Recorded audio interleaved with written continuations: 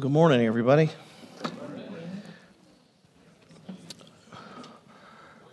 I know that, Trevor, you and I, we meet weekly. We discuss the upcoming services and sermons. But rarely do I ask Trevor to play a certain song. And this is no exception this week. Yet, at the same time, it just seemed like every song that we sang fits perfectly the text that we're going to be looking at this morning. And I trust that you will see that. So last week we finished the book of Malachi. And next week, of course, we have our Thanksgiving praise service that we're really looking forward to. And then following that, we have our Advent series that we'll be going through. So to borrow a football analogy, today's a bye week. And so as I was thinking about Thanksgiving coming up, you know, my mind has just been going on to things that I'm so thankful for. And the text that we're going to be looking at this morning is one of my favorite passages in Scripture. I am not going to be able to do it justice this morning, but I want you to see my heart in it, why I'm so grateful, but I also want you to see God's heart for you. Because I think if we see the Father heart of God in our text this morning, it will produce in you the same kind of gratitude that I have for what God has done for me. And so that's where we're going to go this morning. Before we get there, many of you know that my eldest daughter got married this past year.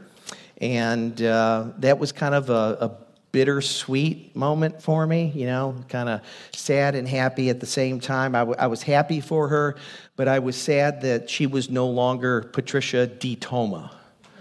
She is now Patricia Busby. Busby. Hope you're watching there, guys. Her name doesn't make a sentence anymore. And some of you know this story. Most of you don't, but my name actually makes a sentence. Paul Leo DeToma. It literally means the little lion of Thomas. And when we knew we were going to have Patricia, I desperately wanted to make a sentence for her. And so I racked my brains for the longest time, and it just happened to be Patricia, which is her grandmother's name. We went with Patricia Lee, the feminine form for Leo, and her name means the noble lioness of Thomas. I have no idea what Busby means. But I'm not sure it makes a sentence, you know. But all of that was kind of going through my mind as she was, you know, getting married, and the reality hit me that my little girl is all grown up. But the truth is, all my kids are grown up. My son's going to be 21 next month, and my middle daughter is going to be 23 in March, and it's just hard to believe. You know, that's why every time I see a parent with a newborn child, I tell them, don't blink, because it goes by so fast. And you don't realize how fast it goes by. But I remember so many things in their lives, things that I was excited about. I remember, you know, it just seems like yesterday they couldn't crawl. You know, and then you see them crawling. First they roll over, and then they crawl. I remember them taking their first steps, how excited I was. I remember them learning to ride a bike and helping them to do that and letting go with that final push and watching them wobble, you know, and sometimes falling down, getting scrapes and such. I remember teaching them how to drive. That was a scary moment. Scary but special at the same time. And so the point is, as a parent, I cherish the memories that I have of my kids at the various stages of their lives. And I'm even happy to think about the not-so-happy times. You know, the times when there's hurts and disappointments and such, because that's a part of growing up. And we all have to learn those things. There are lessons to be learned in them, and if we learn them well, it will serve us well down the road. So as much as I cherish the memories of those earlier years, I can honestly say that at this juncture of my life, it gives me great joy to see my kids growing up. I think God's like that. I think God, when he looks at us, takes great joy in the steps that we take to become more like Jesus. First of all, Scripture tells us that there is great joy in the presence of the angels in heaven over one sinner who repents than 99 people who don't need to repent. Of course, it doesn't mean they don't need to repent, but that's a sermon for another day. But I got to be thinking, what do you mean in the presence of the angels? I mean, who else is in the presence of the angels, but God, and of course those who are saved. And I understand that to me is that God is the one who expresses great joy in our salvation when we are born again into his family. God gets excited about our first steps of faith. He gets excited about our discovery of the riches of his word and even our feeble attempts to please him. I know of no parent that when a child is trying to do something helpful, even when they make a mistake, even when they break the thing, you can't be angry. You can't be disappointed. They're trying to do something nice for mom, for dad, and I think God is the same way. I believe God gets excited about his children even when we fall flat on our face trying to serve him, because we can't do it perfectly. The only perfect person who ever lived was Jesus.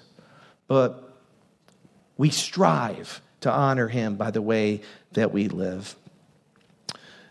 Unfortunately, I think many people don't view God like this.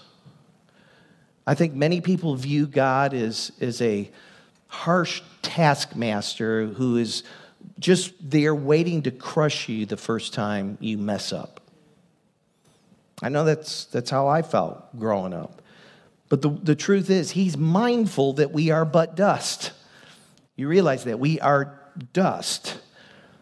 That he breathed into our nostrils the breath of life.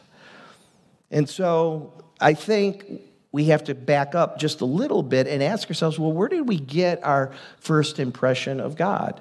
For many of us, it came from our fathers. At least that's what I'm told.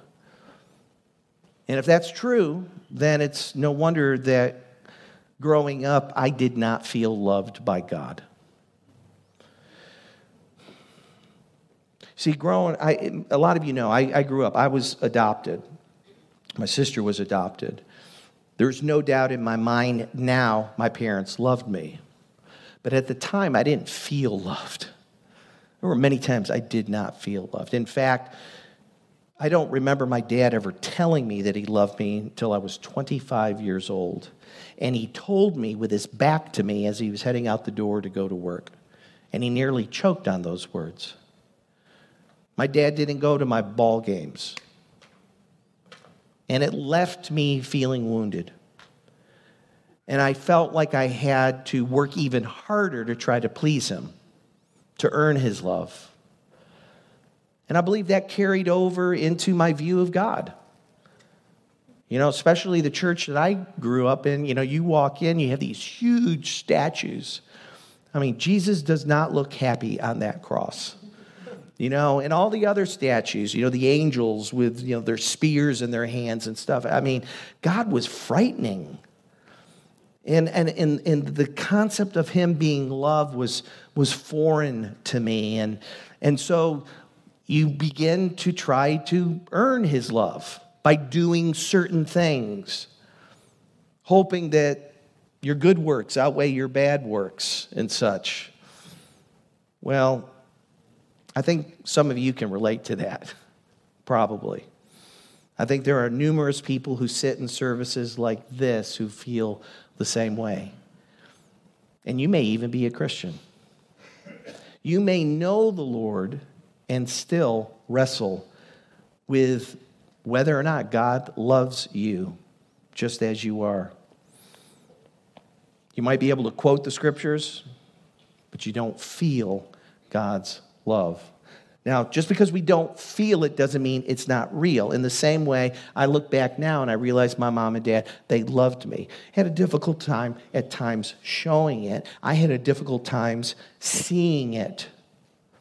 But as they say, sometimes perception is reality. And that was my reality. So this morning, I guess I want to throw out to you a thesis of sorts that unless we are convinced in our heart that God loves us and delights in even our tiniest attempts to please Him, we will never fully enjoy Him or the Christian life. Let's pray. Lord God, I thank you for this morning. I thank you for this opportunity to open up your word, to allow it to encourage us. Lord, I thank you for how this text has spoken to me over the years, how it continues to speak to me. And Father, I pray that we would walk away from it this morning with a deeper understanding, appreciation of your great love for us. Holy Spirit, be our teacher and our guide, I pray. In Jesus' name, amen. The book of Zephaniah is not a fun book to read. If you've never read it before, it's a difficult book full of harsh things, rebukes that God has for his people. Now, the prophet himself was a prophet to the southern kingdom of Judah during the reign of Josiah between 640 and 609 BC. Now, the northern kingdom of Israel had already been carted off into captivity. They're in Assyria. Judah is the lone remaining tribe. And as such, they kind of took on the name Israel. The northern tribe was Israel, made up of the other tribes. Judah was by itself. But when we read in Zephaniah and in other books, God's reference to the nation of Israel, to Israel, he is speaking about his people collectively and specifically the people of Judah here. And sometimes, by the way, because somebody brought this up to me not too long ago, sometimes you'll hear me say Judea, and you got confused. Judea is actually the way the Romans and the Greeks referred to Judah. So they used a different pronunciation, if you would, or spelling. So Judah, Judea. Now, Zephaniah's main objective here was to help the people see their sin and repent of it so as to avert judgment. And the book of Zephaniah is made up of commands and warnings and promises. And the warnings and the promises were to be the incentive for the people, to take it to heart that if you do this, this is what's going to happen. If you don't do this, and you do this, then this is what will happen. And it's unfortunate because even though the prophet tells them what they need to hear, they don't hear it. They reject it. They refused to obey. And judgment is now inevitable. Now, Zephaniah ends his prophecy with a word of hope. And I always like that. I like hope. And he gives us a glimpse into the future, specifically in verses 14 through 17, where the faithful remnant will once again rejoice. That judgment will be long gone, and they will be in right standing with God, and their fears will give way to shouts of praise. So Zephaniah writes here as if the promises of God have already come to pass. He states them as a fact. But the most amazing thing, I think, about these verses is that it reveals the heart of God in an unbelievable way. So let's take a look at it. If you have your Bibles, you can turn over to Zephaniah chapter 3 in the Old Testament, one of the minor prophets. I'll be reading from the English Standard Version, verse 14 through 17. Sing aloud, O daughter of Zion. Shout, O Israel. Rejoice and exult with all your heart, O daughter of Jerusalem. The Lord has taken away the judgments against you. He has cleared away your enemies. The King of Israel, the Lord, is in your midst. You shall never again fear evil. Now, up until the second half of chapter 3, the book has really been one blistering rebuke after another. And God now urges his people to look ahead to what he's going to do for them. And he speaks about a day when they will rejoice. Now, this is not a momentary celebration. Like one of the festivals, where it comes and goes. Actually, he is speaking about this as a way of life. That their rejoicing will be never ending. And though the people were headed towards certain judgment, verse 15 here reminds us that there is hope. That there is always hope. And God makes some incredible promises to them. Promises that reveal his heart, not only to the people of Israel, but to us as well. You see, there are a lot of similarities between us and the people of Israel. We too were going our own way, doing our own thing, pursuing our own desires. We too were under God's judgment and wrath. Scripture says there is none righteous, no, not one. And that all have sinned and fall short of the glory of God, and that the wages of sin is death. What is more, the Bible says that God will by no means leave the guilty unpunished. God is a righteous God, a holy God, and he must punish sin.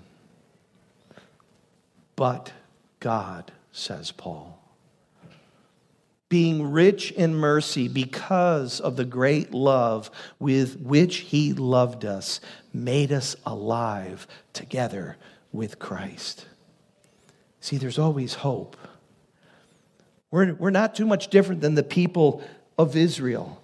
God sent his son to die on the cross, to take away our sin, to restore us to right relationship with him.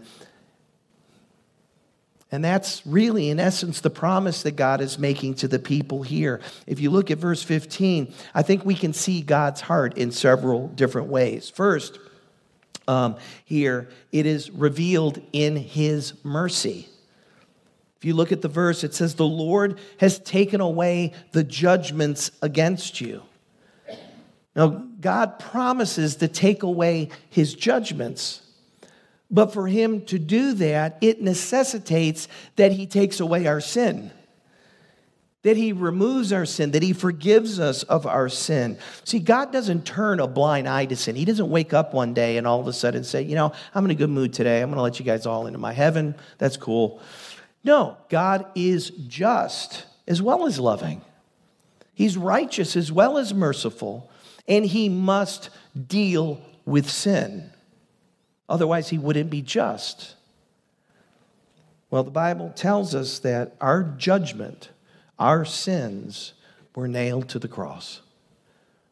They were taken away at the cross.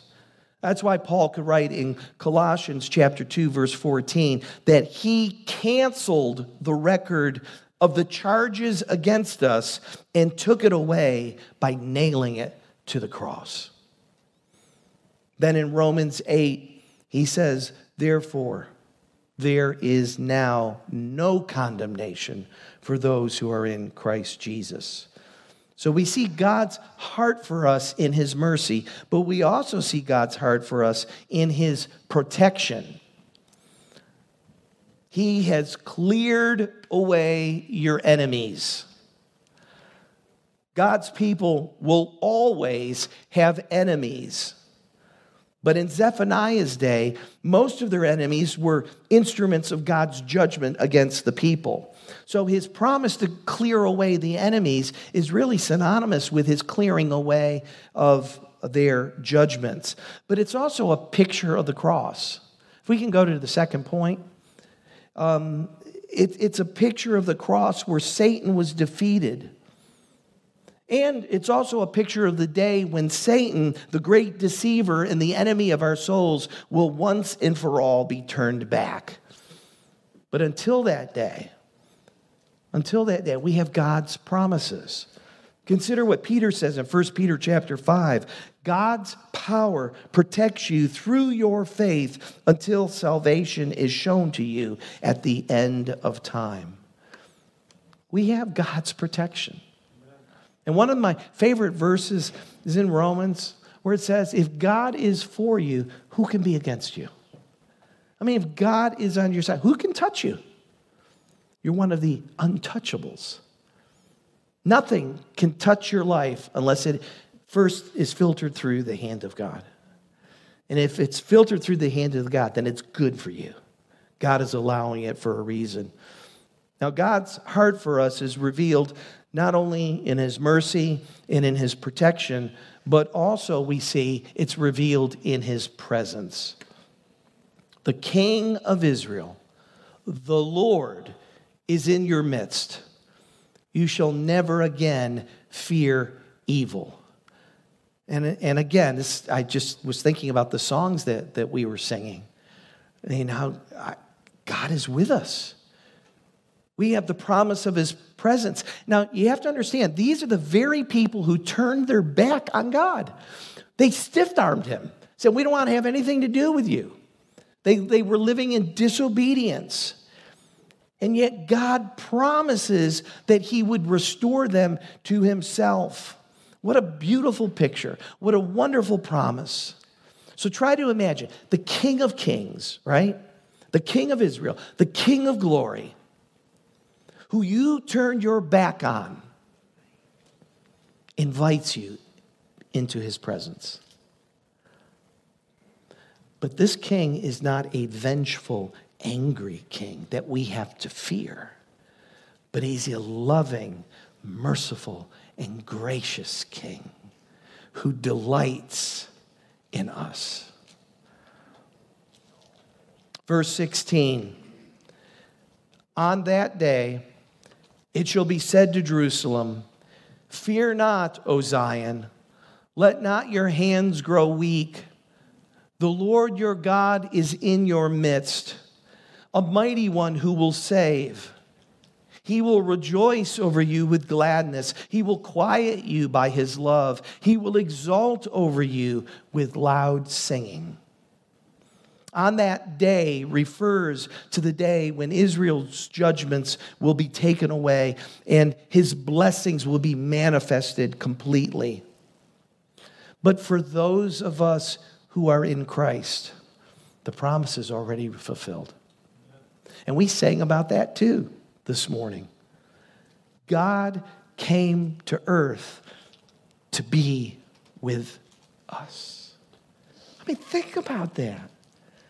The God of the universe, which is far beyond our comprehension to be able to understand how big it is, yet God created it all, comes to earth to be with his creation. Matthew tells us as much in chapter 1 when the angel says, behold, the virgin shall conceive and bear a son, and they shall call his name Emmanuel, which means God with us. Jesus is our Emmanuel. Despite our sin and our rebellion, God took the initiative to come to earth to rescue us from our sin so that we might enjoy his presence forever. Do you understand the significance of that for our worship? This morning, as we sing, we're not singing to the walls. We're not singing back to the worship team. We're not really even singing to each other. Oh, that's a byproduct. We're singing to God. He hears us. And it's not like he hears us from afar. He is present with us. He is in this place.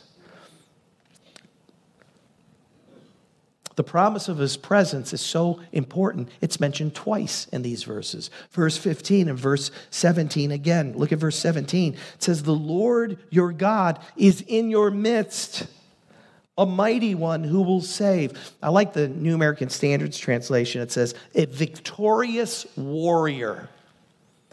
The picture, God is a victorious warrior. If you don't like that, the New Living Translation says, a mighty Savior. He is a mighty Savior. Jesus is our warrior, Savior, King.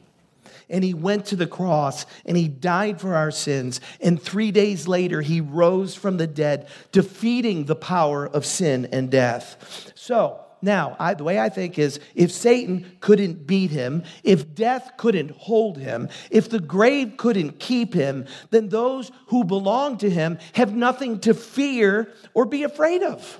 Amen. He fought the battle, and he won the war. Now, it gets better. Now, for those of us who have been redeemed, God is not only with us, he is in us by his Spirit. If you have been born again by the Spirit of God, then Christ lives in you. He lives in me. Think of the implications of that for your life. That you have God within you. When you go to work, when you go to school, when you're at home, when you're amongst your neighbors and friends, God is with you and he is in you. So having God's mercy, protection, and his presence ought to be enough for all of us to rejoice, right? But there's more. There's more. There's another reason for celebration, and it's the one that probably means the most to me. You see, God's heart for us is also revealed to us in his affection for us. This just blows me away. God is not an unaffectionate, distant Father who only shows up to correct us when we go off the rails. Speaking of us as God's children, Zephaniah tells us these things. First, he will rejoice over you with gladness. Let me say that again. He, God, will rejoice over you with gladness. The New American Standard says, he will exult over you with joy. The NIV says, he will take great delight in you. Is that how you feel? God delights in you? That he rejoices over you? I can tell you, for a kid who desperately wanted his dad to be proud of him, these verses were life-changing. My heavenly Father loves me? Really? You know how freeing that is? That I don't have to perform. I don't have to try to do something to earn his love, to get his attention, to get him to notice me. He says he delights in me. And he delights in you. So much so that he rejoices over us.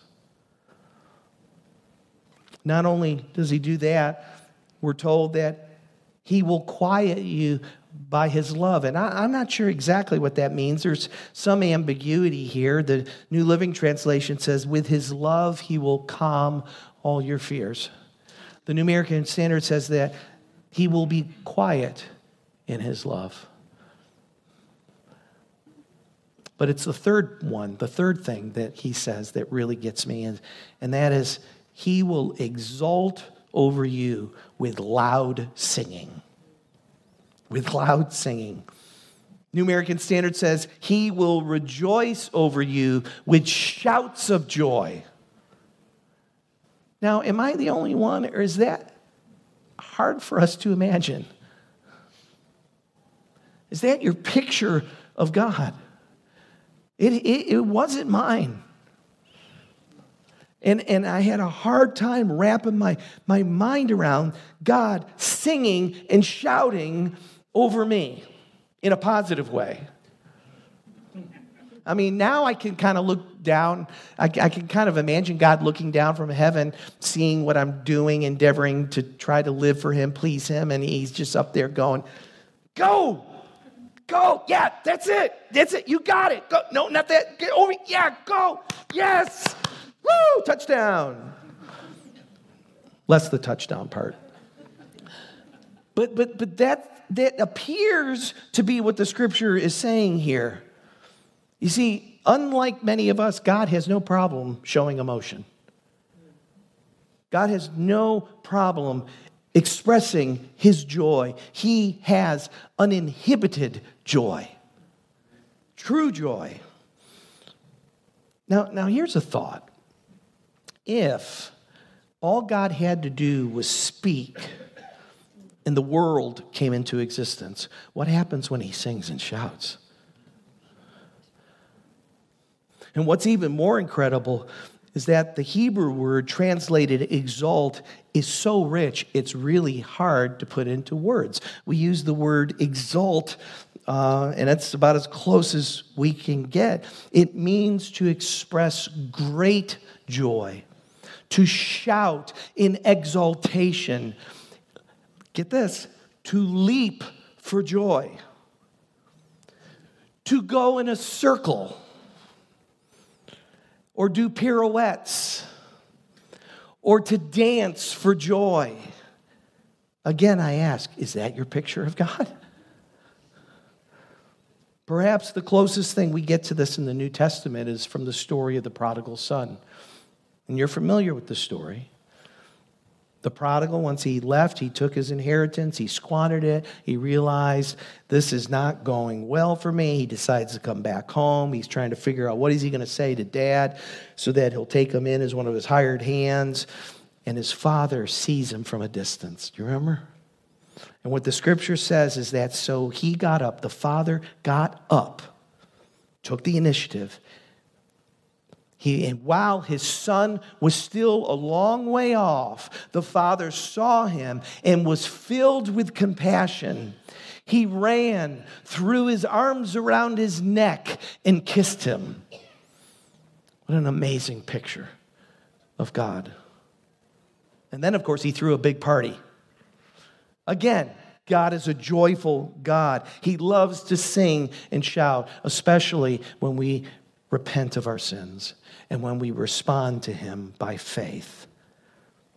Luke chapter 15, verse 7, Jesus said this, and I've alluded to it already, that there will be more joy in heaven over one sinner who repents than over 99 righteous persons who need no repentance. So God gets happy. God is a God of joy. I love what John Piper said. He said this, he says, God himself, the judge, put Christ forward as our substitutionary sacrifice, and when we trust him, God welcomes us with bells on. He puts a ring on our finger, kills the fatted calf, throws a party, shouts a shout that shakes the end of creation, and leads in the festal dance. That's the God we serve. And I think the only thing that gets God more excited than people trusting in his son is when they start living like his son. I think God gets even more excited about that. So as I was thinking about, this Thanksgiving, this is what I'm thankful for. And it's humbling to think that God in his mercy and grace has chosen to not only save me, but then to work in me and through me for his glory, to make me like his son. And that he delights and even my feeble attempts to please him. I want to ask why. Why me? Why you? Why has God set his affection on us? I don't understand, but I'm so glad he did. So it shouldn't surprise us that God gets excited over us. What should surprise us is that we don't get as excited over him. And this morning, the songs that we sang, I knew what I was going to be talking about. And I didn't look at the lyrics on these songs. I did search for one here. The Save My Soul. That one says, I was lost when you came for me, held in chains by the enemy. You broke them in victory. Now I'm free. I'm free. And I could go back and we could sing all those songs again. I'd be fine with it. So what should be our response to all of this? I'm going to try to keep it real simple. What should be our response? Well, I think first of all, we need to allow the truths of God's word, what we've looked here this morning, to penetrate our hearts, to really penetrate our hearts. If you're here this morning and you are not yet a child of God, you can feel the Father's love today, right now, because he is in this place. And he's only a prayer away. Just admit to him what he already knows, that you're a sinner in need of a Savior, and that you're willing to turn from your sin and to receive Christ into your life as your Lord and Savior. You don't need to be on an endless search for love and significance, because it's found in Christ. And church, for you, remember what I said earlier. Unless we are convinced in our heart that God loves us and delights in even our tiniest attempts to please him, we'll be miserable. We will never enjoy him or the Christian life as God intended it to be lived. So we must continue to marvel at and to bask in the love of God in Christ. Let it transform you. Let it cause you to rejoice. And remember verse 14. That's really your application. Shout for joy, O daughter of Zion. Shout in triumph, O Israel. Rejoice and exult with all your heart, O daughter of Jerusalem. Church, let us rejoice with all of our heart. May his love overwhelm us. May his joy captivate us. And may we all live as beloved children of the King. Let's pray. Father, I thank you for your word to us. But most importantly, Lord, I thank you for your great love for us. Lord, you could have put us on the shelf so many times, but you didn't. You could have put your people of Israel away and never offered them any hope, but you didn't. And so, Lord, knowing that you sent Jesus to go to the cross for our sins, that we might be forgiven and brought into your family, Lord, would you help us now, even now, as we close the service, to rejoice with all our heart and to praise you from this day forward and forevermore. In Jesus' name we pray. Amen.